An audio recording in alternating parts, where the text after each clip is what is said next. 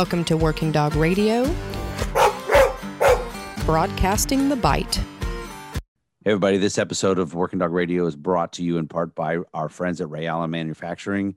Everything you need for dogs, whether it's working dogs, pet dogs, sport, anything, rayallen.com, the best in the business. Check them out. We got a discount code, Working Dog Radio, for 10% off. Another one of our favorite partnerships is with the one and only Dogtra. These guys are producing some amazing tools in the dog training world. Everything from e-collars, GPS tracking, ball training, if it's electronic, and it goes on dogs, go to Dogtra. They're revolutionizing the way you communicate with your dog. Hit them up at dogtra.com. Use the discount code WDR10 for 10% off a single item over $200. The biggest and baddest conference in canine anywhere in the United States is HITS. Every year, each and every year, hundreds and hundreds of vendors, thousands of attendees, the best instructors around. It got moved because of COVID. It's going to be July 7th through the 9th in 2021. Check it out. HITS, letter K, number 9.net to get signed up. You can't go wrong. HITSK9.net. Let's see you there next year. Yeah, speaking of some guys that are going to be there next year, the Kinetic dog food guys. Fueling a working dog can be tough, but they need high quality food to give them the energy and the nutrients that they require for the work that we ask them to do. Kinetic dog food is a great balance of healthy meats and grains and is specifically made for working and sporting dogs. Be sure to hit them up at kineticdogfood.com. Easily, hands down, the best product we've ever represented on this podcast is Quick Derm by Vet Care. Ted and I use it in the kennel on our dogs when they get goofy injuries, and ourselves when we also get goofy injuries. They have a discount code for us, 10WDR for 10% off your first order. Check them out at vetcare.us. All right, everybody, Working Dog Radio, we are back on Zoom, hopefully not getting it deleted this time, and that the episode gets used. So that we can actually have our first one that you can see where there's Ted and I and our guest with us. Speaking of Ted, from Tulsa, Oklahoma, is the hairy one, Ted Summers. What's up? Right? Not a lot. It's unseasonably warm today. I got a handler school. I'm on the third day of a 6-week handler school today. Me too. So thankfully he's an experienced handler, so it's not that big of a deal. And he understands leash control, leash management, and the dog's kind of a dick, but you know, I mean, he's a Malinois, so it is what it is. Dual purpose dog. He's going up to the, he's going to be in that Central Indiana canine group up there with Kyle Schaefer and those guys. So, cool. Yeah, those guys are good. Yeah, he's got a nice dog. He's going to go home for Christmas and then he's going to come back after the first year. He's actually going to be at our HRD in January in Muskogee because that's right towards the end of his school. And I'm just making him go with me. So that'll be his like graduation week with me. So, yeah. What have you been up to? I'm also in day 3 of a handler school. I have 2 guys there. One's an experienced handler. I have 3 handlers. One's experienced. This is his 3rd dog. The other 2 are green. The one is replacing a handler that got fired from his job. And it's a dog that I trained 3 years ago, I think. His name is Buddy. Good dog. So Buddy's been on the street, got street bites, working, rock and rolling, certified 3 times now in Ohio. And then the handler comes and he's left-handed. Oh. And the previous handler's been right-handed the whole time. So, yeah. So yesterday, the 3rd handler, the other green one, started. He couldn't be there. Or he wasn't there on Monday. I can't remember. But he's left-handed also. Man. And the dog that I pre-trained for him is ready to certify right now with a right-handed handler. So one of my handlers is left-handed and shoots right, or vice versa. I don't remember what it is, but I'm like, hold on a second. And I'm like, this is like shaving in the mirror. Like, what side do you want him to heel on? Like, where's your firearm? And I'm like, what? So yeah, God, yeah. A lot of left-handed guys, man, I notice, like they're left-handed, but they shoot a rifle right-handed, and because of the dominant eye sometimes, and then they can shoot a pistol left-handed. And then if you play softball, they're batting right-handed. And it's like, what the fuck's going on up here, man? Yeah.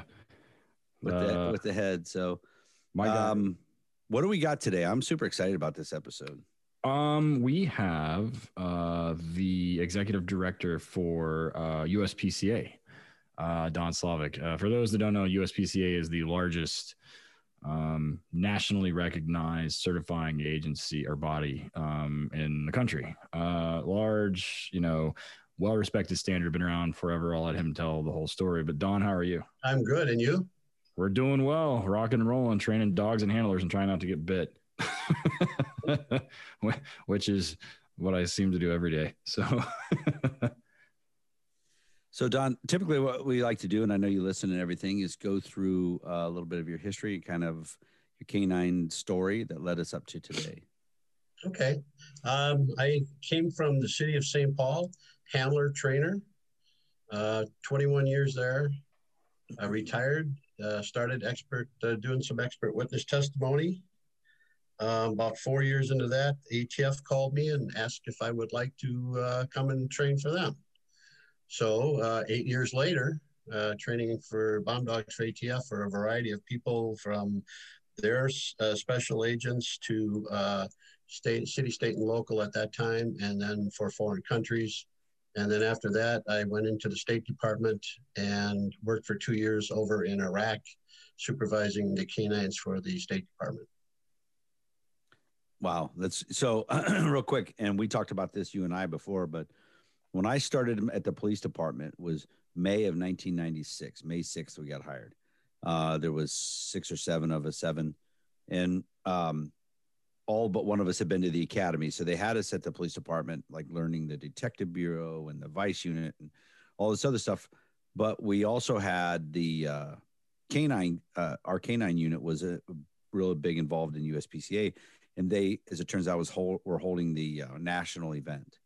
And it was, I think, May. I think we got hired on the 6th. I think we got assigned to help them like 2 weeks later. And you show up as a new dog at a national event, or as a new dude. You're like, I just work here. I don't know what's going on. Yeah, I don't know. I got a couple great stories, but and I remember hanging out with the canine guys, and they were really, talking all the brotherhood stuff and really explaining what it's meant to be in that law enforcement and in that city and everything. And then there were guys from all over the country there. It was so cool. And I, of course, all I was just an errand boy running around helping out. But I got to do some decoy work. Of course, throw this idiot kid, 26-year-old kid, in a bite suit in a hold this, in a men's room in a park, in the city, and that was my first introduction to St. Paul, Minnesota's canine unit. And I got to tell you, I was infatuated. Like, the guy running the scenario that I was helping, John Skalski, was a hardcore dude from Detroit. And every guy in Detroit canine had shot a bunch of people. Like, it was a Wild West for those guys.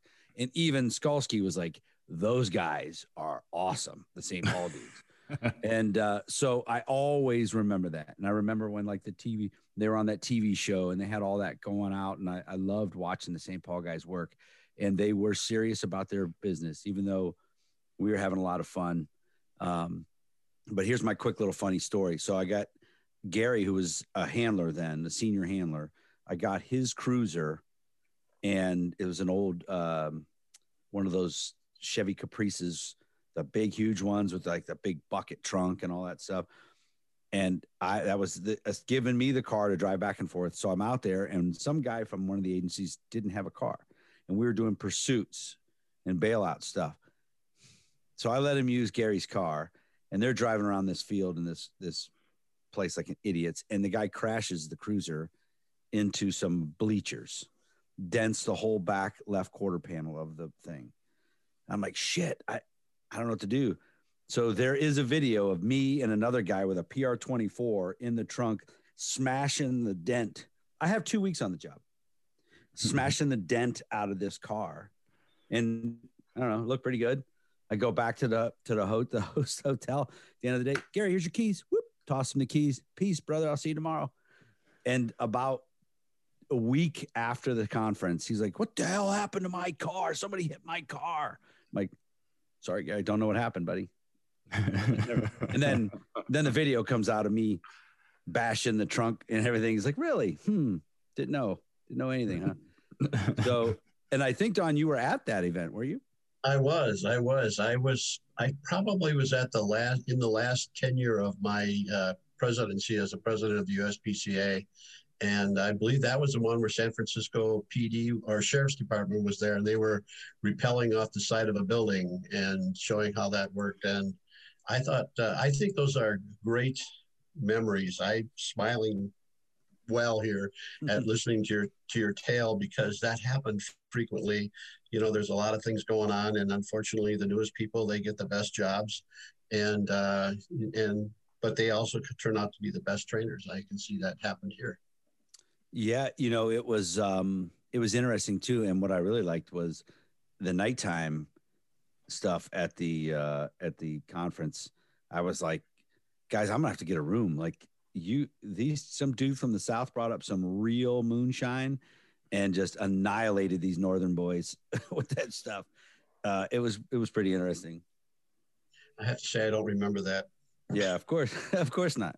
So let's go back when you were in St. Paul as a handler. How many dogs did you handle? Probably 6 or 7. Jeez. All dual purpose? Yes. Let's go. Pick a few. I like to when I have guys that have been on with a lot of dogs. Pick a few, talk about them. Tell me what you really liked and what you didn't like about the dogs. If you could kind of combine and make a perfect one. Back in those days, the head trainer, they used to sample different breeds. And I had given my dog away to another handler from outside the city because there had an accident happen during training, and he needed a dog. And so he got my dog. So I got a Rottweiler. And the Rottweiler was different in that all the usual things that you look for in a dog is the ears moving and the tail going and all of those things. It was a whole different thought process and how that dog was going to start communicating with me and tell me he was okay. But other than that, we had a variety of dogs. So unfortunately, except for that dog, they were all shepherds. We were shepherd people back in those days. In the early days, it was, what are we supposed to do with this dog kind of a thing? What happens? I mean, in the police department, that was the thought. So how do we use these dogs? So it was a learning process for us and for them. And we used our dogs. I had a bomb dog and I had a narcotic dog. And then I actually had a single purpose dog right at the end, Labrador, when I was a head trainer. And it much easier to maintain a single purpose dog, and it worked really well. But we were very progressive. We tried many different breeds while we were there, and to see if we could make other breeds work for us, just like the shepherds did. That seems to be like a current thing now. And, there's an admirable thing, because we have those people that are doing the shelter to police dog programs, where they're doing single purpose pit bulls and some other stuff. And inevitably, I always get questions at Torchlight for people that want what I would consider an off breed, not a Dutchie, not a Malinois, not a German Shepherd. And I'm always like, oh, I mean, if you can find one, like, let me know and I'll take a look at it. But I mean, inevitably, it just seems like the pool of those dogs is exceptionally small these days. Occasionally, I'm trying to remember, Eric, have we seen one in any HRDs that were in one of those off breeds just not one of those three, not an off breed, just not one of the three that was a super nice worker. Not that I can think of. No, the closest we've had is a couple of Tavarian mixes. You could see it in them. I think there was actually one in Utah that I was like, that dog's a Terv. And they're like, what is that? And I'm like, oh yeah, that's right. That dude had that. I called him Fuzzy. Yeah, I don't remember what the dog's name is. I just called the dog Fuzzy. Yeah, he's no long hair, but I mean, it sounds like it's coming back around again, Don, for people that are like, oh, I want to use this, or I had a handler who now, in fact, they just found a bunch of drugs last week. He has a German Shepherd now, but he asked for a giant schnauzer, and I just said no. We did one of those. We did one of those. How did it work out? And when was it? When? Oh, a long time ago. probably in the 80s. Wow. It came as a special request, and so we took it on, and there was some history about giant schnauzers in police work, and so we thought we'd take a look at it, and it worked out pretty well. It was a smaller law enforcement agency, and they just clicked. The handler and the dog clicked, and they had a great time over the years, doing things with the dog. So we did a flat coat retriever one time. I don't know we would do that one again. It was a good dog, but it's one of those dogs that was different. I was at a local seminar here in Oklahoma about 2 or 3 years ago, and all the handlers are out working drugs, right? And this dude has this black lab, and he's from a tiny town like way out south Oklahoma somewhere. And I'm like, oh, dog did decent work, right? And there's a bunch of state evaluators standing with a bunch of state guys, and I'm like, oh, okay, whatever. So we get ready to do apprehension work, and he gets this dog out, and I kind of stand there and look at him, and Hagner's with me, and I'm like, what are you doing? Like, we're getting ready to do apprehension work. He's like, oh, I know. I was like, and sure as shit that it wasn't very good, but I mean, that dog would bite you. That was the weirdest. It was the only time I've ever seen or heard of a dual purpose lab. Black lab. I can't remember where the dude is from, but it was somewhere down south, like south of Norman, like towards Texas border off I-35. But I mean, he would bite, but I was shocked. I was like, wow. So that somebody's like, did you pick the dog? And he was like, no, we bought it from a vendor. They sold it as a dual purpose lab. Like, okay. You don't hear that. You don't hear that very often. No, you don't. That's the only time I've ever seen it. So it was an interesting day, to say the least. That dog was defensive as shit, like super defensive. He would bite you for sure. But, so you're the first person we've had on that worked a Rottie that has been on the show. I'm just curious as to like, what did he bring that you really liked? He was, I think, typical of the breed. He was in tracking. He was a footstep after footstep kind of sniffer. So as we tightened up the area, and with police squads and things like that, we would flush this dog out, and it would be a half an hour later before we reached where the police vehicles were, because he was very methodical, very good. There's no doubt about it. He was very good. He did well in everything, and he was the first dog that we trained him to be not aggressive to gunfire. So he was super relaxed all the time. When he barked, though, he had a weight shift, in the back of the car that would rock the car. He just like one side to the other, and he sounds his bark is a little bit deeper, it seemed, and so he did well. We did a lot of building searches, a lot of tracks with him, so it was good. So that's funny. I have a Malinois right now. One of those going to the left-handed guy that I posted a video of him on Instagram today. He's another one. We'll get you. We're gonna find guys. It's just gonna take a little bit because he's whoop whoop whoop. That dog's never skipped a piece of food, and I think I'm at 30 paces right now in between, and he never misses ever. It's crazy. There was a Rottweiler. There's been several in PSA that I was decoying at a trial, and we're doing a flea bite. And I thought I was going to have to slow down because I was going to run out of field for him to catch up to me. I'm normally running at the speed that I need for a Malinois, and I'm like, where is this dog? And I'm looking over my shoulder. I'm like, where is he? And he's coming. He eventually gets there, and then having to drive him was a nightmare. I thought I was going to need shoulder surgery after that. It was that dog weighed. He damn near weighed as much as I did. It was a big old dogs. boy. Yeah, for Big sure. Dogs. So after St. Paul, you then head over to the ATF, correct? Yes. What year was that? 2004, I think it was. So that had to be pretty early on in their program, right? Oh no, they've had dogs. They had dogs for a while.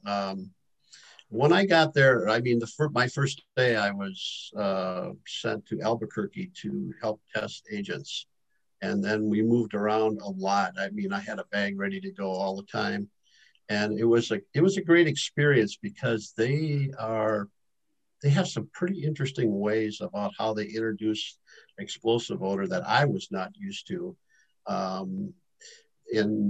they handle themselves a lot. They have a system where they test dogs that I like a lot, but most people can't afford to do that. Is that we'll test the dog, and then bring them back, sit around for a week. There's people there that'll take them for walks. It's really nice. They're environmentally conditioning them all the time. And then another trainer will come in, test that dog, and on a different area, and then he'll go back inside and they'll walk that dog. And then a third trainer will come in and test him in a different environment. And if any trainer can say that's it, he's done during the process. And if all three trainers pass him, then he moves into a school. Wow. So we were doing a lot of agents. That was back when the government was supporting city, state, and local with classes out at ATF. There was a canine initiative, and so the people were being brought in, and we would run them through a series. It was 2 weeks to begin with, and they were offered all this training for free, and so they would come in, and we take them all over the place, and it was good. It was really good. So, what method were they using to introduce explosives at that time? It was just a sniff. So there's a few people that do that now that I've ran across. So in other words, they have a little sniffer tin. They put a product. It's usually smokeless powder or black powder, and they just put it there and they might tap the can or whatever. But if the dog comes over and sniffs, he gets a couple of kibble. And after 2 or 3 times, the dog gets the idea. There's no commands. There's nothing. He's just sniffing, and they present the can, and then they start moving it all around. They will put a gallon can out and set it in corners, and they don't teach the sit command at all back then. Right. And so it was a little poke in the rear. Once they knew the odor, then it was all about fixing the sit, and you could put a handful of food in front of their mouth, give them a little poke, and they'd sit. You open your hand, they fed, they get it right away. So when you find the odor, you go in to sit, you get fed. So they were big on things such as a bridge command. They used that. They were using that all the time. That was my first experience with using a bridge command or some command like that, and that was really good. Interesting. Were they doing like a marker per se, or it was just A + B = C? You put your nose in there, you smell that food. They had a bridge command, which was good.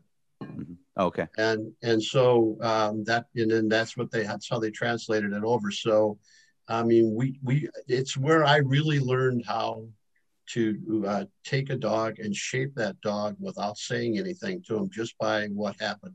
If the dog moved during the sit, as I was bringing the food forward, I stopped my movement, which caused the dog to, okay, so my movement caused my food to stop. So I'm going back. They'd go right back into the sit. Then I would continue on, and it worked pretty well. It's good. It was a good system. Interesting. I had a dog that I never intended to sell. It was a little Dutch Shepherd named Stiletto, and she still to this day has no obedience sit. Actually, I think they did because they certified nationally, so she had to pass the obedience portion. But forever, she went to a county or to a place where the district attorney was like super whatever, worried about like cueing, and apparently he'd had a run-in with a defense attorney that actually knew what they were doing. So I had this dog that, as a project, she was living in my house, and I taught her to find odor. I taught her to find narcotics, and she had no obedience sit command. The only time she would sit is if she found odor, and I did it kind of that way, and we ended up selling her. And they called us back, and they were like, "How the hell did you do this?" And I'm like, I waited for her to sit, and then we paid her, and then I marked her because I used the clicker. And it was an interesting project on my end because I just wanted to see. I was like, I wonder if I can get her to do it without, because teach them to sit, and then I don't ever say it, but then I wait for them to solicit on a sit, and then we pay and we shape the behavior and everything else. But it was interesting, and when the handler took her back out to the district attorney's office or to the prosecutors guys, the prosecutors, they were like, well, we want to see her work. So they watched her work, and they were like, well, how did he do it? And he's like, I have no idea. And they asked, and I was like, I kind of explained it to him just like you did. And they said, well, can you do more? I'm like, well, yeah, but it was like a project on mine. We don't need to do it, but we can. So they were super impressed that I didn't have to tell her to sit. And I'm like, well, we don't ever tell them to sit on the road, so it's no different. So yeah, it's interesting to hear that they do that as well. So a lot of guys go from like, especially around the DC metro area, will be canine handlers and get recruited to leave their departments either through retirement or whatever and go train dogs for Secret Service or maybe ATF or somebody else. None of them end up, going for 25, 30 years. Nobody goes that long. And usually it's because it's not as glamorous. It's more monotonous than they thought it would be. Or it's just, it can be pretty tough, hours wise and a kind of a, what I want to say, like a conveyor belt, which Ted and our kennel's the same way. Next dog, next dog, next dog. Did you find it that way? Actually, no. So you're assigned to a class. So during the class, you are responsible 7 days a week because if there's a feeding, you're feeding the dog. He gets fed by the number of successes they have, and they're usually right on tune with that. I did not, and so the agency also was involved in that at that time. So that was they trained the same way. They were back and forth between the ATF and the CIA were back and forth, and they do similar training. I don't know exactly what they do now, but at that time it was not uncommon to see them show up at the ATF, or I would go down to the CIA training area and work down there. So it was pretty good. Yeah, that would be pretty neat. So when you went over to Iraq, were you working for a company as a private contractor, or was it just straight for the government, or what was it? Oh, I was a State Department employee. Oh, you did say that. Yeah. Yeah. Is that a GS job? Yes. Okay. Not bad. Pretty good. Did you, what did you think of Iraq? What were we doing with the dogs there? Well, it's not fair for me to comment and say it was really okay, because a lot of people were, fought over there, but in the embassies is where I stayed. So I was in the Baghdad embassy, and I would travel to different places in the country. And it wasn't bad. It was, the Baghdad embassy is the biggest embassy in the world, I think. So it was, I had my own room, they fed you good. I worked a lot of hours every day, and for 60 days there and 60 days home. So it worked out pretty well. A lot of dogs. Oh, I bet. Yeah. What year was that? That was 2015, and I was over in 2017. Okay. So going back to your time at St. Paul, you're in there at USPCA. How far back does that relationship go with St. Paul and USPCA? It was there when I started. So I started a long time ago. And St. Paul at that time was directly related backwards towards Washington, D.C. So Washington, D.C. trained a Minneapolis trainer, and the Minneapolis trainers trained a St. Paul trainer, and that's how we were all functioning back in those days. So back then, again, it was the USPCA had started about 4 years earlier, when everybody joined up and it became the USPCA. Of course, at that time, I did not even know that. And so we were there. I mean, we trained, we tested USPCA, we did a lot of that. But basically we were, just doing street scenarios for the most part. It's funny you say that about DC, because my agency, Canton, is tied back to DC. Our first trainer back in 1985 was a guy named Dave Haskins. And yeah, I think he did class number 1 and class number 2, and then trained up a guy named Rick Cook, who was one of the handlers, to be the first city trainer. And we actually named a building after him out at our field. I remember Rick too. Yeah. Oh yeah. And when I mentioned Gary, you probably knew Gary Half too. Wiener, they called him for a lot of reasons, but anyways, that's crazy how that worked. DC, I think they said back in the day that DC had like upwards of like 100 dogs or something crazy. They had a lot of dogs. I remember in 1978 going to the national event there, and was totally impressed with the things that a DC dog handlers could do with their dogs. It was unreal for me as a new person, to be able to see that. And it was something to see, inspiring actually. Yeah, the guys love them. The old time guys talk about them all the time. We're going to go ahead and take a break now. For you on Patreon, stick around. We're coming right back. For you guys listening everywhere else on YouTube or whatever, don't skip through the commercials, please. We have a lot of great sponsors in there. When we come back, we are going to dive into USPCA, kind of a little bit of the past and kind of where we see USPCA's role going forward in the future. We'll be right back. All right, guys, one of our best sponsors, one of our oldest sponsors are the Perkinsons down in Harmony, North Carolina at Highland Canine.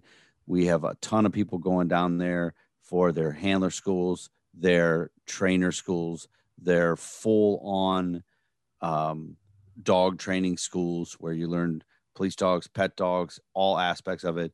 They have amazing dogs for sale, classes for police, classes for police supervisors, pretty much a full gamut of anything you need in the dog world. Highland Canine definitely is the place to go. Check it out. I can't tell you enough about how great these people are. Everybody I know that's been there for their training say it is no joke. Check them out. TacticalPoliceCanineTraining.com. Get your butt down there in North Carolina, man, and learn. Speaking of full service, it's no secret that we love the guys up in Colorado Springs at Ray Allen Canine Equipment. We use their products every single day. Their mission statement says it all: to be a world leader in the quality and innovation of professional canine equipment for police, military, Schutzhund, ring sport, to exceed our customers' expectations, to deliver on time, every time, at a fair price. We full-heartedly believe that they are true to that statement, since it's our go-to one-stop shop for everything canine. They literally have everything there except the damn dog. You can get in the car, but they have inserts, they have hot poppers, they have e-collars, they have leashes, they have regular collars, harnesses, they have muzzles, they have some of the working dog dry goods muzzles that end up starting their life in my living room. So be sure to check them out, rayallen.com, and use the discount code Working Dog Radio written all the way out for 10% off. We really are so lucky and happy to be partners with the guys down at Kinetic Dog Food. The stuff that those guys are doing, man, it's so good. The ingredients that they have, we had them on a podcast. It was eye-opening. Listen to them talk about the goofy stuff that goes into dog foods and in the business. They are honest. They are great people. Kinetic Dog Food. They will drop ship you a pallet if that's your thing. If you got that many dogs, they'll drop ship you a pallet anywhere you need it. KineticDogFood.com, best in the industry, and definitely a personal favorite of Working Dog Radio. KineticDogFood.com. Yeah, and if you're out on the east side of the country, be sure to hit up Southern Coast Canine. They're a reputable canine kennel that does dog sales and training services. Located in sunny New Smyrna, Florida, Southern Coast Canine provides services worldwide, from purchasing your next single or dual purpose working dog to handler courses and seminars. Southern Coast is a great resource to check them out. You know, the Heisers run a great ship down there, and obviously the weather's nice. So if you live in a part of the country where it sucks half the time, the year weather-wise, that's where you go in the wintertime. That's how you get your admin, send them down, get them to send you down there in the wintertime when it's nice and sunny. They do a fantastic job with trainers courses, decoy schools, and handler courses for green dogs and finished dogs and retreads too. So be sure to hit them up at Southern Coast Canine, that's letter K number 9.com, and get scheduled, or go find you a dog. Dogtra. We post on our social media all the time. Ted and I using Dogtra. I love everything about them. I think the Dogtra 1900S is the gold standard for police canine. It is a perfect collar. The remote size is perfect. You can do the hands-free device if you want. Their ball popper, their Dogtra YS 600 bark collar. I've got a drawer full of those at the kennel. I want my place nice and quiet. The bark collars solve a lot of the thrashing in cars. If you got that dog that spins up at training in the back of the car, get yourself a Dogtra YS 600 collar. One of our biggest sponsors, one of our biggest friends, big supporters of the podcast, dogtra.com. They do have a discount code too for us, is WDR10 for 10% off a single item over $200. Don't mess around. Don't wait. Dogtra.com. Excellent. So we'll we'll give it a break here. You want to come? You want to bring it back? You want me to? Go ahead. You can do it. Okay. And we'll edit this after the fact. Oh, the screen is bright. Oof. All right, we're back after the break. Working Dog Radio, broadcasting the bite. We are here with the executive director from USPCA, Don Slavic. We've been talking about him handling a Rottweiler, which I didn't know. And I'm sure there's a dude that follows us on Instagram and Facebook that is a Rottie breeder in Illinois that is just going to be ecstatic to hear this. He has been trying for years to get me to buy one of his Rottweilers. I'm like, dude, nobody's going to buy one from the police departments. Like the bids that come in say it's got to be a herder, but he's going to be like, see? So he's going to be ecstatic. His name's Glenn. Super nice guy. And then we've also talked about the ATF and going to Iraq. So, you know, we talked right before the break a little bit about the relationship with USPCA and how that started. So when did you sort of work into an advisory role or to like a leadership role in USPCA? It started in the grassroots, more or less. It started with as a presidency in the local region. USPCA is made up of many regions, and then there's a national office. So I started there. Well, I don't even remember the year, but that put me on the executive committee, and so then I started attending meetings where there was decision making available, and that was interesting. And then I became national secretary, and then national president, and then I kind of went and did my thing with ATF and State Department, and then I just went into retirement. And then their opportunity came up to be the executive director, and I decided to put in for it, and I got it. Yeah, kind of like Eric, after you retire, you end up working more. Yes. Just when I thought I was out. Yeah. Yes. Exactly. Great so for those listening, USPCA is the oldest and the largest certifying body in the country. So talk a little bit about the mission and why USPCA is an entity. It all started back in August of 19. We're in our 50th year, right? We're in our 50th year now. We're going to be 50 years old in August of next year. But it started when two organizations got together. So there was only a couple of organizations back in those days.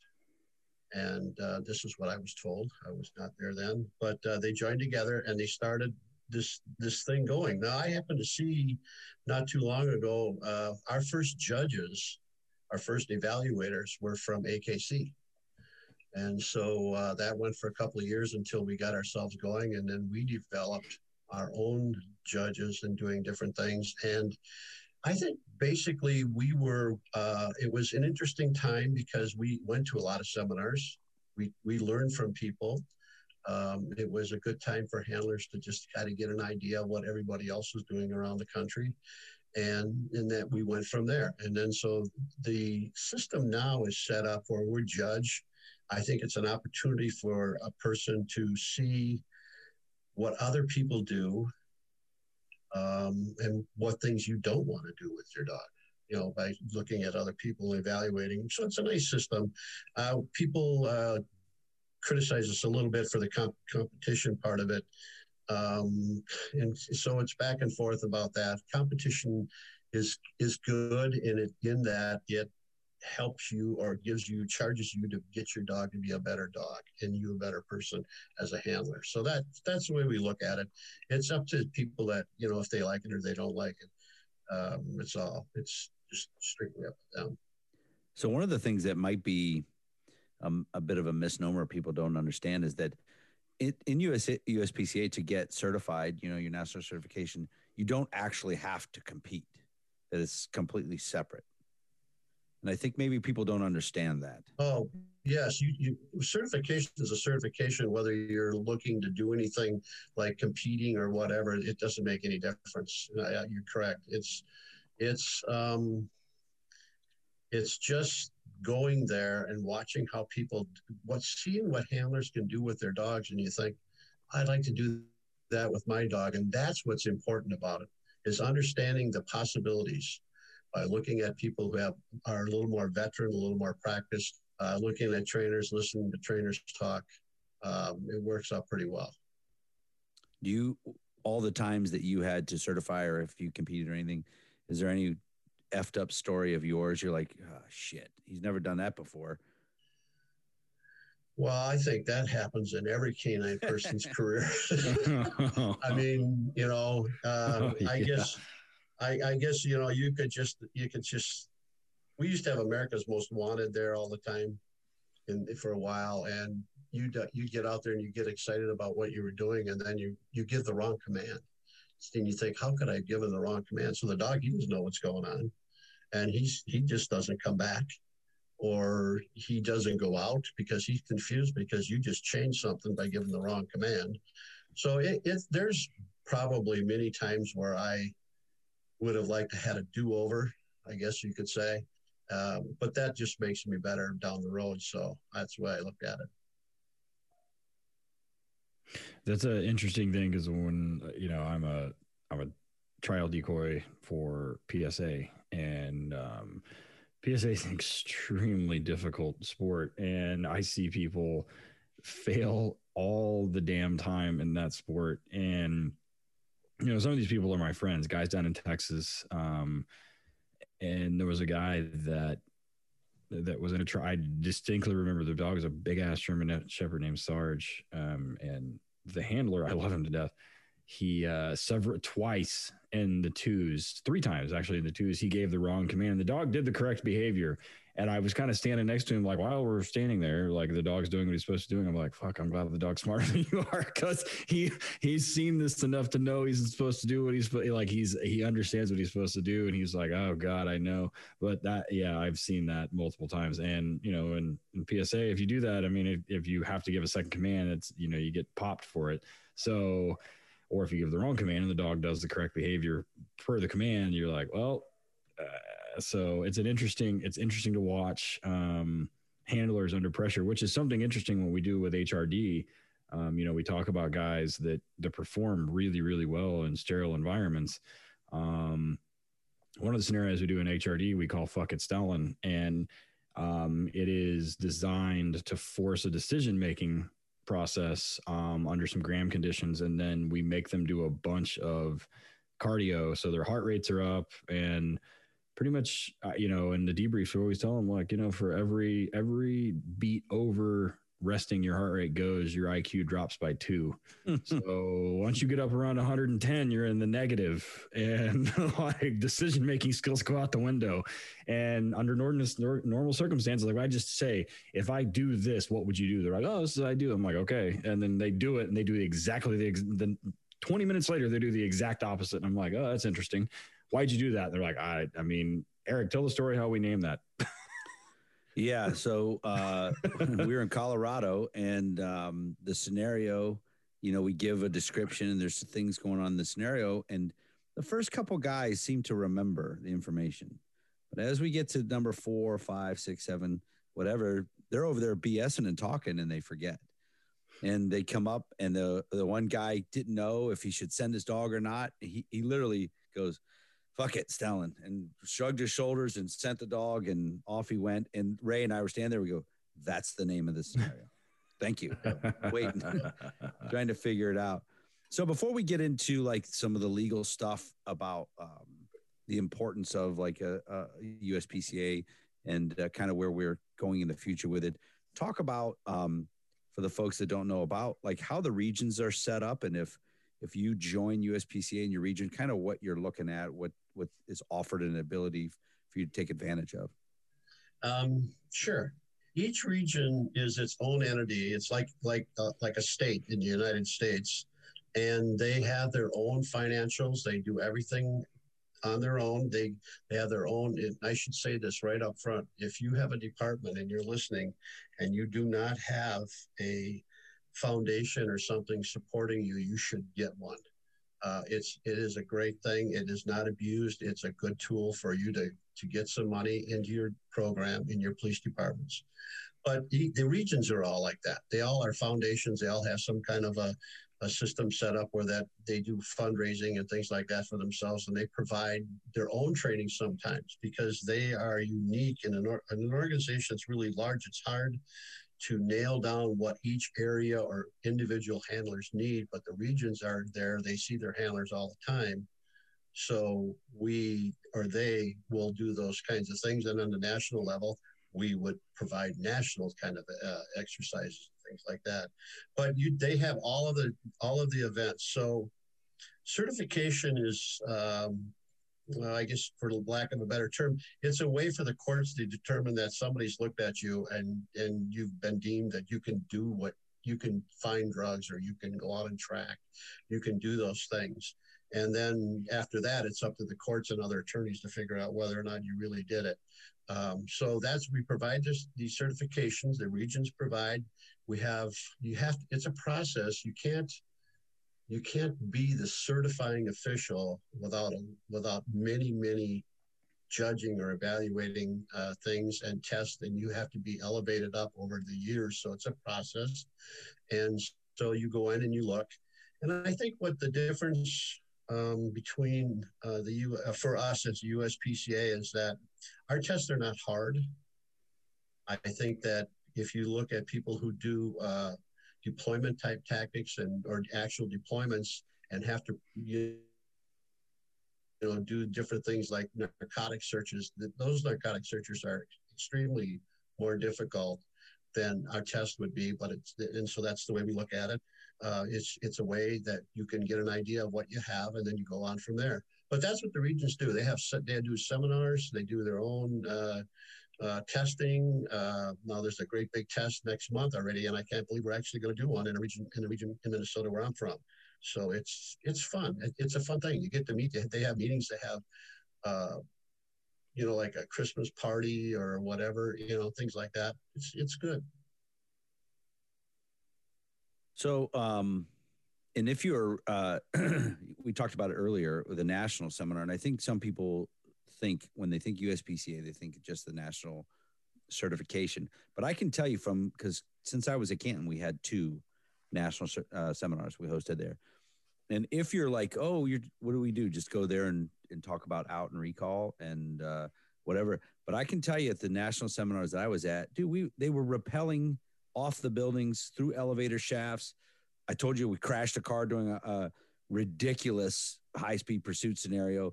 And it was actually a lot of fun. Like there was a lot of stuff going on, a lot of bulk odor hides that a lot of people don't get used to or don't get to do. And so when you're in the region, your regional people set up training. They do a lot of stuff like that with the scenario-based stuff? Yes. So if you think of certification as an event that happens once a year, that you really everybody has to do that. After that, it's all about doing street scenarios or advancement type training to get everybody in a place where they should be and show them how to maintain that and do that. And that's an ongoing process all year long. So it depends on the area you're from. Some people are like in Minnesota where I'm from, they do a lot of tracks because there's a lot of open area. They do, and then they're doing just the stuff in the city, like the searches in whatever. Taught in those searches are how air moves in a building. So you know why your dog is barking at a blank wall. And you understand what that's all about.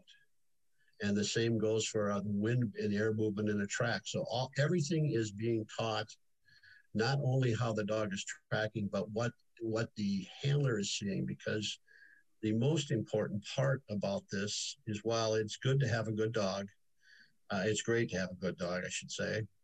It's also the handler has to make the decisions like you were saying in your exercises. It's so true. When a handler gets to a situation, he has to have enough confidence in his dog's ability to go out and do what he has to do in a real deployment. And they only get that during training, because training develops the thought process where the handler can see what the dog is capable of in many different environments. So he knows how to react when he actually gets on the street, and he can make good decisions, because deployments are where bad decisions are made oftentimes. We had a one of my dogs, one of the Torchlight dogs, one of my handlers down in Louisiana, 4 nights ago, got called to a naked dude who was holding a family hostage with a knife. And I'm surprised he didn't get shot in Louisiana, but he got lucky. Naked dude holding a family hostage in their house with a knife. My handler shows up with another deputy, and he's been a deputy for 15 years, if I remember right. So he texted me early at like 2 o'clock in the morning after everything happened. He said, this is the worst fight I've been in 15 years as a police officer. I was like, God dang. All right. So what happened? So he kind of tells me, he kind of runs through the whole thing that happened. They ended up tasing this dude 7 times, and it was not happening. He was eating it like a Pokemon. And so the handler retrieves a dog from the car and sends the dog. And in hindsight, he says, I should have waited because one of the other deputies had a taser out, and still the dog crossed the wires and ended up getting tagged. But the dog engages and stays engaged, and the body cam falls off and records everything. And it was a 6.5 minute fight with 3 deputies and 1 dog. And this dude was not having it. And the entire time, my handler's telling me this, I'm thinking to myself, holy crap, and he said, but the one thing that I knew was that dog was not going to come off. There's a point in time when he actually removes the dog from the dude's arm so they can get a hold of him, and then reapplies him to his leg. And that got his attention, much more than anything else. But my handler tells me, this is the second dog from us. And he was like, dude, I knew that the dog was not going anywhere, and that was going to end. That was going to end the altercation.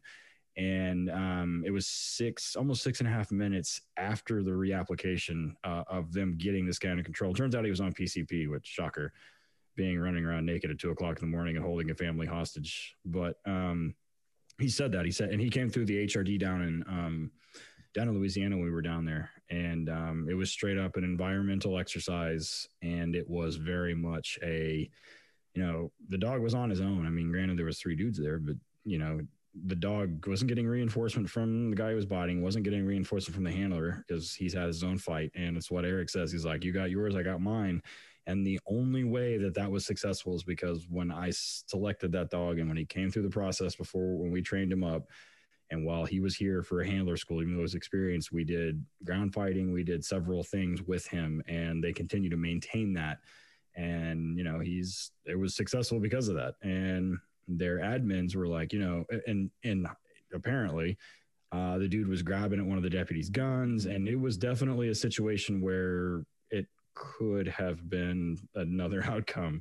And the admins were like, hey, why didn't you just, why did you do that? And Tony's my handler said, I didn't really need it. The taser wasn't working. The dog was having an effect. And I knew that by, simply having the dog, we were going to have, a little more oomph behind it. And it turned out great. But he said the same thing. He was like, the only reason we were successful is because we had trained that as a unit, and we had trained that multiple times at my handler school and at HRD. And I knew exactly what was going to happen. And that's what I tell people when my guys get a bite. I'm like, do you know what was going to happen?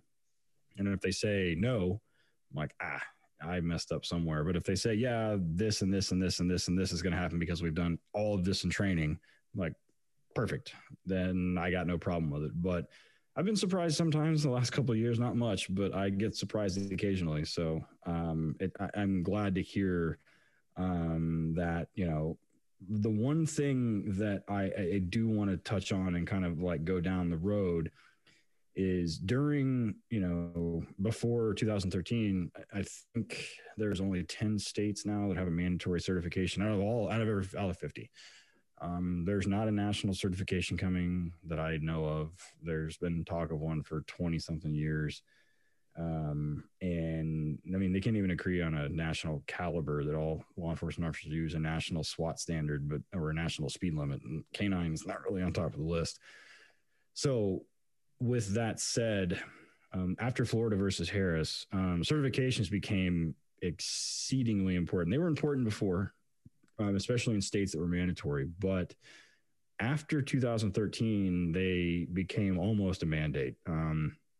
You have to be certified. You just do. And I say that, and I tell people that I'm like, you have to be certified. Just pick a body. Pick USPCA, pick NAPWA, pick whoever, pick your state organization, but somebody has got to certify you. So let's talk a little bit about Florida versus Harris. I hope everybody listening to this is not or has heard about it. If not, we'll put a link to it in the show notes. But talk a little bit about what happened after that and how things changed for K9. Yes.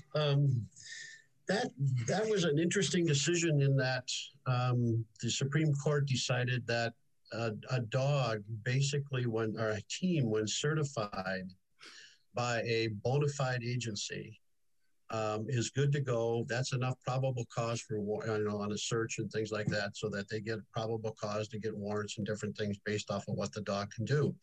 Now, there has been some issues with that, in that some people handlers feel that that's all they need now is to be certified. And the case is a little bit more interesting than just that if the dog is certified and the handler is certified that you're good to go.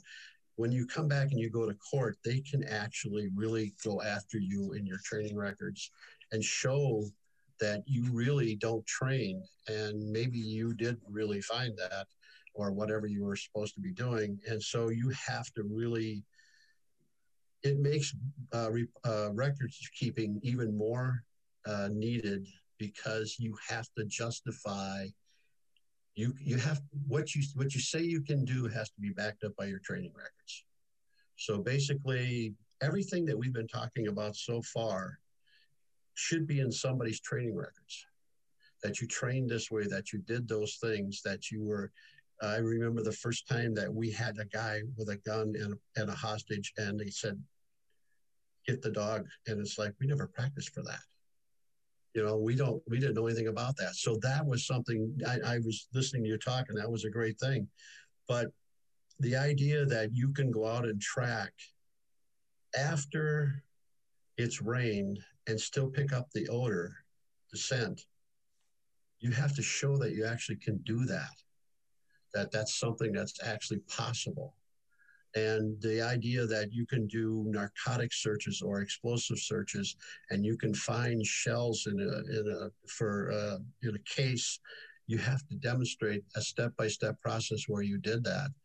And it's actually even more so that when you have a apprehension dog, where you are training your dog and you're advancing your dog in every step of the way to improve that dog's ability to go out, locate, bark, whatever the scenario is going to be, or the real deployment is going to be. The worst deployment you could have is the one you didn't train for.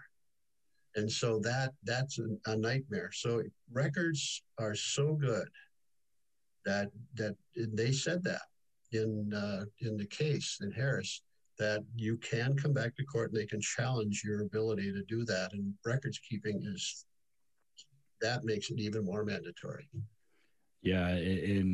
When it came out in 2013, I think all of us were like, oh, great. We don't have to worry about hit percentages. We don't have to worry about false alerts anymore, all this other stuff. And then for a year or so, everybody was like, oh, Harris is just a dope case. You don't got to worry about it. And then it started bubbling up a little bit, and people were like, no, it's a records case. And I think what happened is people just kind of paraphrased or read the Cliff Notes version and didn't read any of the concurring opinions or didn't read anything that went along with it. And when we started digging into it, and I think I remember the first time I came in contact with it, with an apprehension or with a use of force side with a dog, was in 2016. And I thought, whoa, wait a minute. Wait, hold on a second. This is a dope case. And then all of a sudden it's a records case. And then there was questions about the viability of certifications and the viability of records. And, and I'd known, from the beginning, like, look, because of this, all of your records are now subpoenable. They have been more before anyway, but like now it's like super important. So, and I think you're right. Like, it's set out, and, because we talk about the three prongs of Graham all the time. And for Harris, with my handlers, in fact, I had the conversation with my guy in handler school yesterday. I was like, Harris has two prongs. You have to be certified and you have to keep records, and they got to be good and they have to be accurate. Like, those are the two prongs of Harris. And, you have to be certified by, this is what and I have a whole thing that we've written up that we give them that says, this is what Florida versus Harris says, and paraphrases. And we say, look, you got two things. You got to be certified by a bona fide third party, and you have to keep good records. And this is what they should include. And because everything is now subpoenable, and it goes everything from obedience to detection to tracking to bite work to whatever utility you are doing with this dog, then it needs to be done. So for a long time in this gap from 2000 up until, 2 weeks ago, I had somebody flat out tell me, I don't know why we shouldn't be expected to perform exactly how we certify. And I kind of looked at the comment and I kind of made a face like, I get what you're saying, but do you understand if the whole thing with US versus Jordan and some of the other cases where they're questioning a certification standard and they're asking, is it relevant? Like, do we obviously have to have it, but it's not stringent enough, or it doesn't encompass everything. So we have to now look at the records. And if you haven't done it, then how can we have any sort of reliability that we're going to have a positive outcome for somebody's Fourth Amendment rights if we don't know what we're doing? So I guess it kind of begs the question, where does USPCA and the modern certification, kind of moving post that and post some of the new cases that are coming out, we have to now look at the records. And if you haven't done it, then how can we have any sort of reliability that we're going to have a positive outcome for somebody's Fourth Amendment rights if we don't know what we're doing? So I guess it kind of begs the question, where does USPCA and the modern certification, kind of moving post that and post some of the new cases that are coming out, where does that all fit in with everything? I think how you're taking them from this, now I'm certified, that's the first step. Now the next step is to put that dog, give them distractions, give them more challenges and stuff like that. And you make mistakes during that time because you are exposing the dog to something new. Excuse me, because they learn patterns, routines, environment, and all these different things is how they learn. They don't generalize that well. In other words, they don't go from point A, the sterile bite work, into advanced bite work just like that. You have to take them in advance in steps. So that's where we want to see people go. So, Florida versus Harris, obviously, there are people, and you kind of hit on it, that are using that as a reason to not do. They're skipping the records part, like you said. They're using it as an excuse to only do certification training. We see it at HRDs where dogs will come and the handlers seem like good guys and the dogs look like they're pretty good, and then we start putting them through weird scenarios and they fall apart. And then invariably the handler will say, yeah, we wanted to come here because our bosses only let us do certification training. We were down in Louisiana and there was a great group of guys there from a department, and that's all they're ever allowed to do at every training day. And their dog struggled bad. And so my whole thing is screw the Harris part and the records part. You should be trying to not get killed because your dog didn't perform. And I've said this at a lot of HRDs, and I've said it on here, but not, maybe people have missed it or haven't listened. I worked a dog, my first dog, and all we really did for 14 weeks was certification type training. It was a long time, 14 weeks to do it. I mean, there was a little bit of scenario, but not so much. I'm telling you, and I'd stake everything on this, that I have more failures to engage with that dog in 3 years than any handler in the history of canine. I had 20 something, 23, 24, 25 a year for 3 years. And they made me keep working this dog because they didn't want to pay for a new dog. But all we did was certification type training. So it's really hits home with me when I hear and I meet these guys that are like, yeah, dude, all we do at every training is 150 feet of tracking in a big U. We do a long field send. We got to do recall out. And there's so many of them. Every training, that's all they do. And it's just like the guys that at training, all they do is dope. Like they show up and work the dope because their dogs are good at it. Yes. And they work the dope. And then I've got a doctor's appointment, or I've got a court, whatever. And then they don't want to do the stuff that comes in the afternoon. So USPCA going forward is a piece of the puzzle. Is it your intentions to maybe can think about adding some things or changing some things in certification, or just kind of seeing how things play out? Oh, I think we've seen how things play out. I think that there's a real big disconnect between the certification and real world deployments. And that piece is training.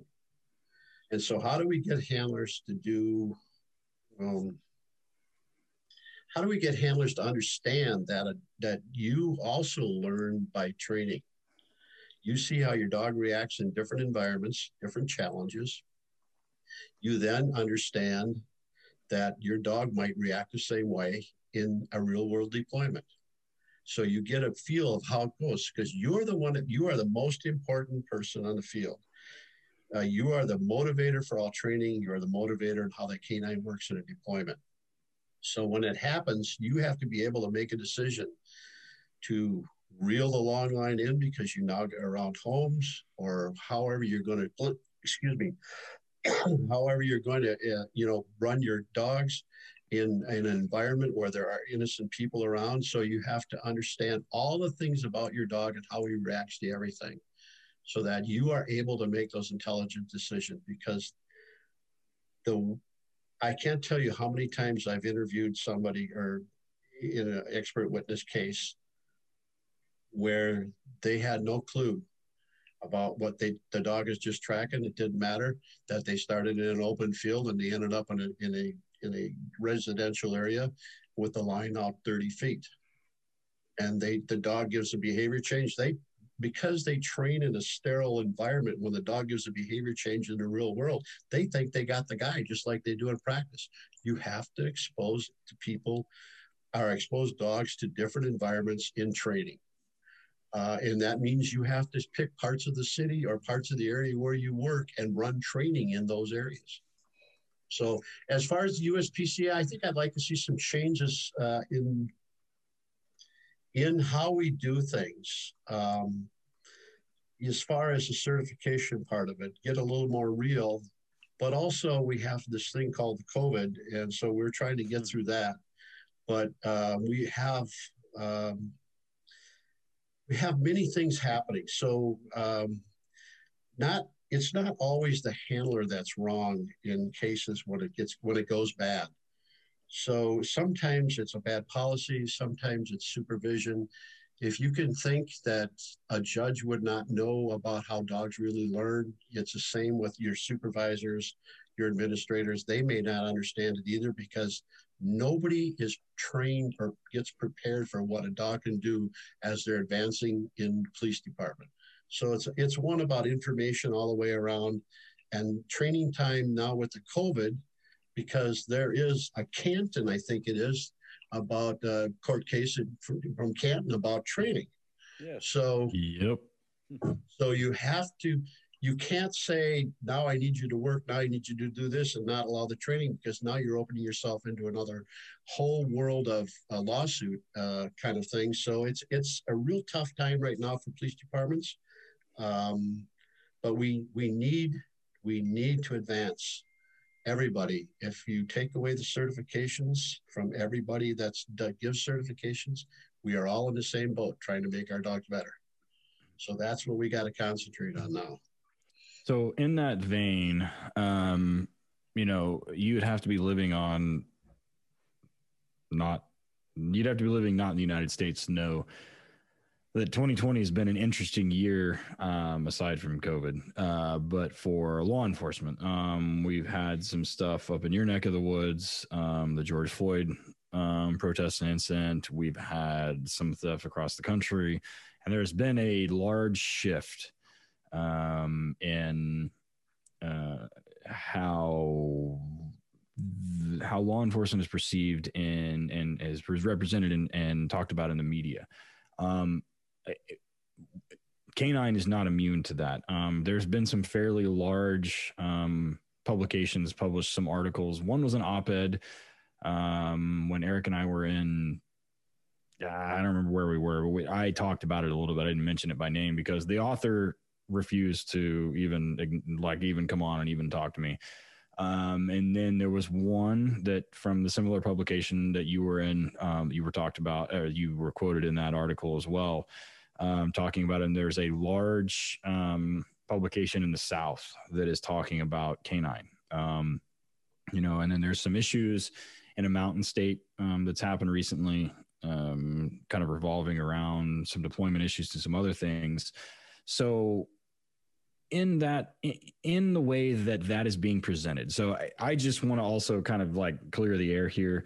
I reached out to both reporters from one of those publications and then two other ones from other ones. 3 of the 4 responded to me, and 3 of the 4 said that they were not interested in having an intelligent conversation about what they wrote. I tactfully pointed out that they cherry picked data, and then it was pretty much a clear-cut case of confirmation bias, and that their comments and the portrayal was ignorant of case law and how the industry as a whole does things, which I don't know if it was well received or not. I don't really care because it's true. But the 4th email was not even responded to, and that was the one that the article that you were in. She didn't even bother responding. I gave her the opportunity, and they just kind of blew it off. So it is what it is. She responded to me. Yeah, well, and then the other guy, the guy that was quoted in the article with you, who is from Michigan, also responded to me, and that was not the best back and forth either. I really tend to think I gave the guy the benefit of the doubt in the article. It sounded like he was throwing a lot of people under the bus, and I told him that. And he agreed that his comments were. And then, I basically said, this is what you were quoted as saying. And he said, yeah, that's accurate. And if it feels like I'm throwing it under the bus, then, I wholeheartedly disagreed with the way that he portrayed a lot of things. And I think while well respected in our industry because of the work he's done, he kind of went off on a direction that I don't necessarily think is true. And some of the comments he made to me in email were very, telling in effect about how he views certain things, and it does revolve around certifications. And I pointed that out to him, and he was like, you're right. And I didn't think about it that way, but what do we as an industry, what do you think we as an industry, being like the director of USPCA, the largest certifying body in the country, what do we as an industry need to do to kind of combat the way that canine is being portrayed? Because right now, how it's being portrayed is out of control dogs that are vicious and just frankly fucking people up left and right. And we know, like the 3 of us sitting here, we know that that's not true. So how do we combat that as an industry? Well, that's an interesting question because I know who you're talking about, and I've responded also to one of the reporters and got kind of an interesting response. So I have to do my own stuff now to find the facts. But what's happening, I think, is that, and I'm not exactly sure, but some people feel that because you have lots of collars on your dog and you're using some other equipment, that means you do not have control of your dog, that you have to have that. This is what's relayed to me. Yeah. So, and I know that's exactly what you were just talking about. So that's I know one of them. Yeah. Yeah, I got it. So, what it gives the impression that you need to have all of these things. And I've been approached twice now about your dog should be the same on the street as he is in the certification. And I'm thinking, you don't know, do you? And it's kind of like we're going to have to pick that up a little bit. We're going to have to run more exercises, more thoughtful things with canine handlers, more informational things, so they understand that they need to do some things to make themselves better. Now, when it comes to all the collars and things like that, I'm not exactly sure why that is. I was down south once years ago, and I said, my guy says, my dog has never came off of a bite. And I said, really? I says, well, go get your dog and put everything on him that you have when you go to work. And he came out with all those collars. And I said, why do you have those collars? He says, because I have to be able to get him off the bite. I says, do you ever practice getting him off a bite? He goes, no. And so that's part of the issue. So there's a lot of things that are happening there that if you are, so there are companies that have helped pick up the training slack. We can go there for just a second in the United States that are pushing out dogs pretty fast. Don't know exactly whether they're good dogs or they're bad dogs, but let's just say that canine handlers coming into canine now are maybe different than they were back when everybody got 14 weeks. And so, and I'm a 14-week guy. We get 14-week classes. They still have 14-week classes in St. Paul. So the information that they need to have to be able to do this is needed. But now you put this person out in the middle of nowhere and he has no one to help him train. So now he not only has to learn how to train, but he better have the right dog for him. You know, and so that kind of a thing happens.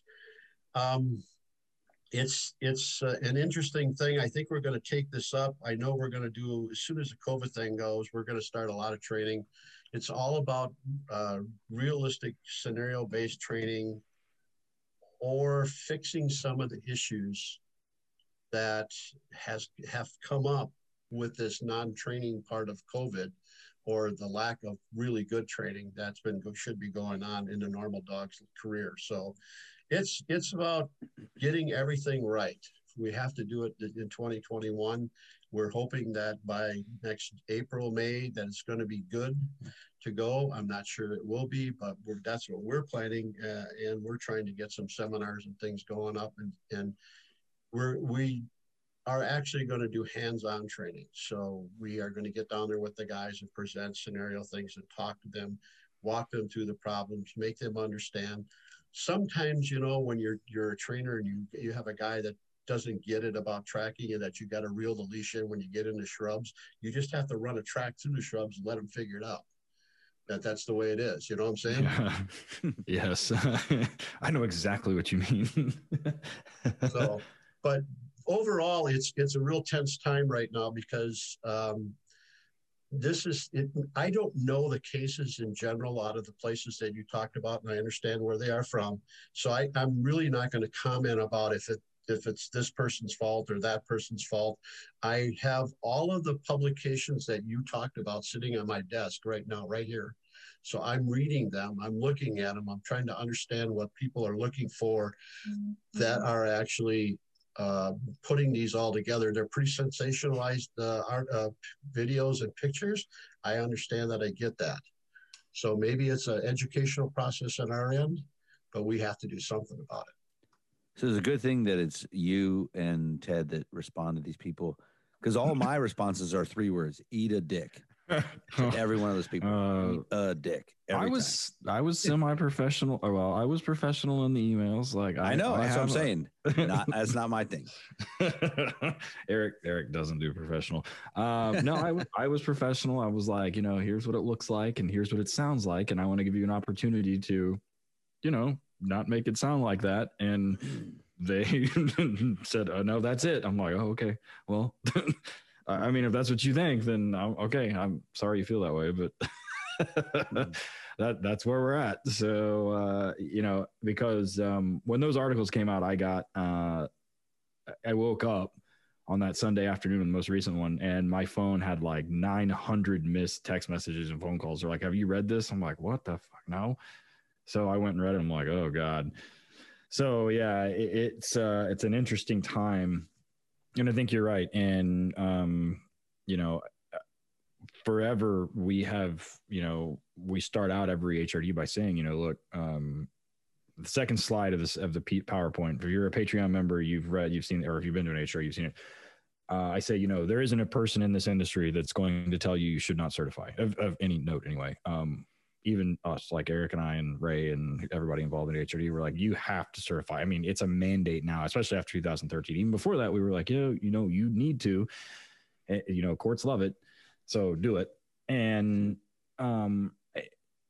but where we have really sort of like bridged the gap is now the records and deployments, and saying, look, what you're certified to do versus what you're asked to do are not necessarily the same things all the time. Like you said, taking from being sterile to the non-sterile environment of deployment, like the story I told about my handler having to fight with that PCP zombie the other day. I mean, that is not in any certification, but it is a combination of a couple scenarios we do at HRD. And, he told me that. He was like, straight up just like X, Y, and Z. And just combined, I'm like, God dang, it's stressful as shit.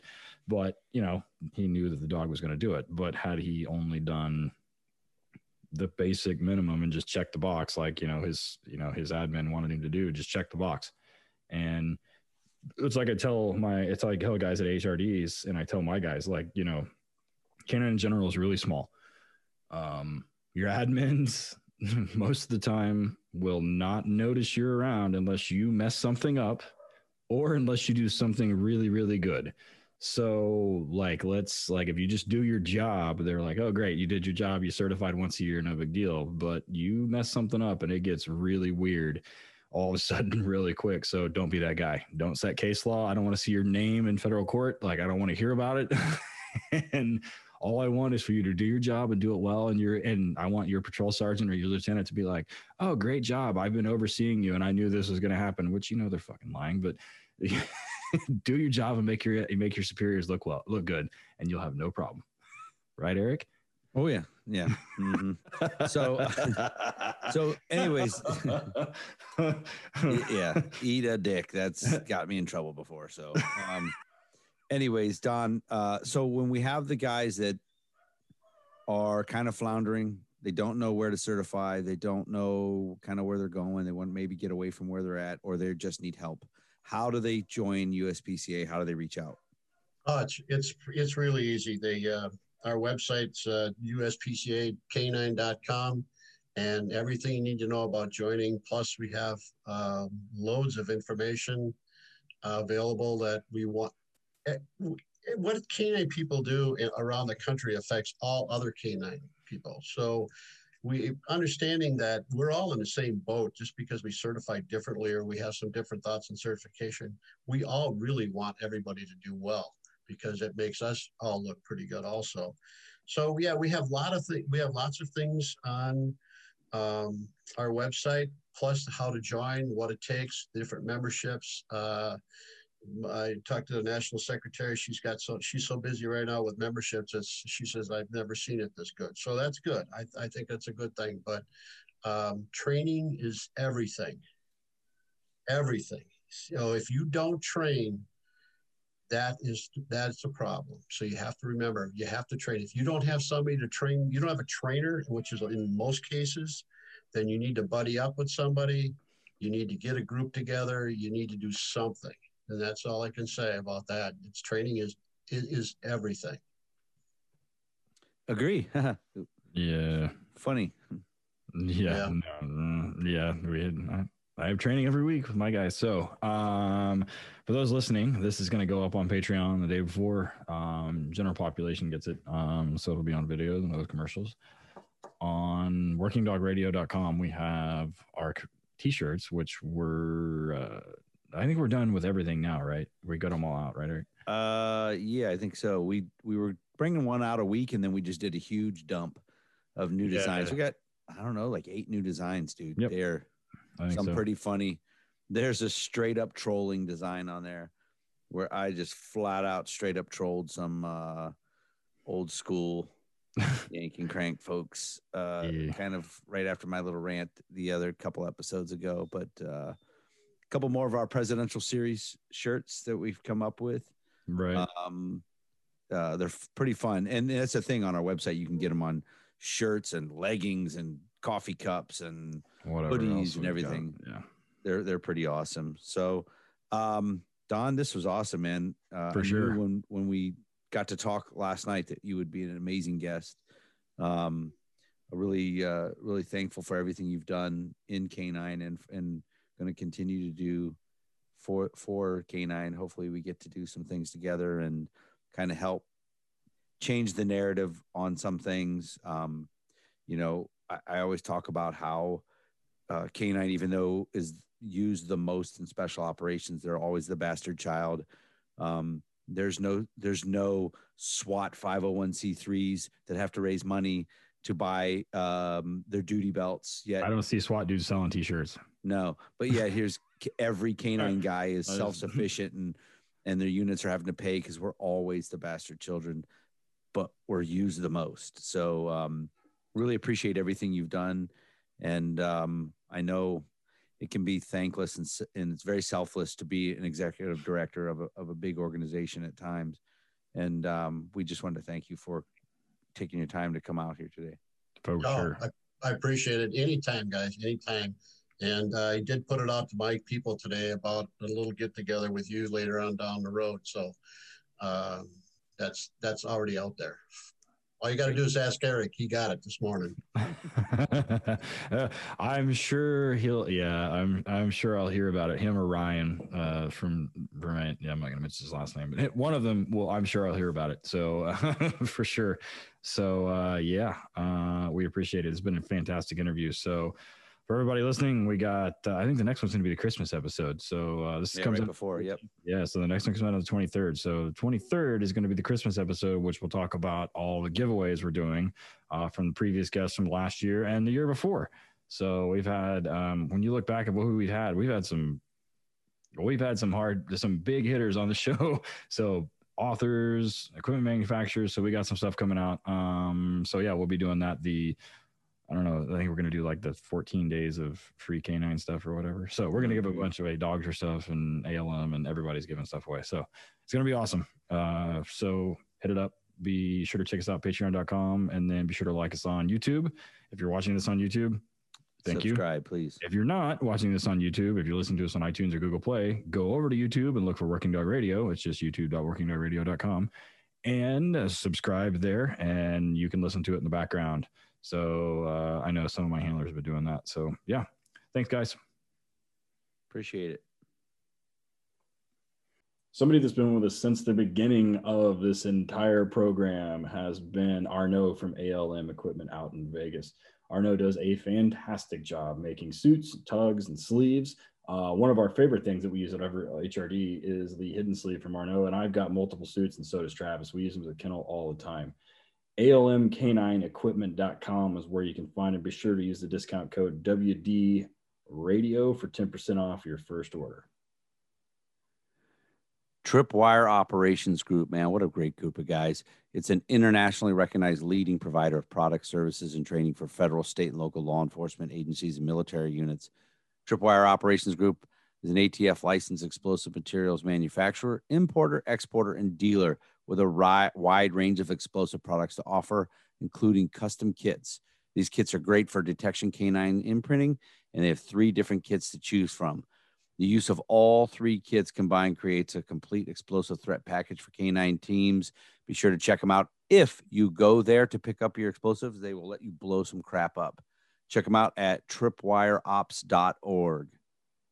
Lastly, this music that you hear has been graciously granted to be used by us by Brother Deeg. He's a fantastic artist out of Louisiana. Guy does a magnificent job. He's been through Tulsa a couple times, and I've seen him live. Be sure to hit him up at brotherdeeg.net, DEGE.net, or go to Apple, iTunes, or Spotify, or wherever, and download and buy CDs. But be sure to hit him up, buy some shirts, and support the guy. The guy does a fantastic job, and he's a privateer kind of like we are. So brotherdeeg.net, DEGE, hit him up. This episode and this entire series and this podcast is co-produced and co-owned by Alicia Brandt. You got your reasons, I got my wants. Still got that feeling, but I'm too old to die young now. Working Dog Radio was graciously granted permission to use this music by Brother Deeg. Be sure to check him out at brotherdeeg.blogspot.com. That's spelled brotherdeege.blogspot.com. Be sure to buy him a beer at Amazon, iTunes, or CD Baby, or anywhere you stream your music. Working Dog Radio was edited and co-produced by Alicia Brandt.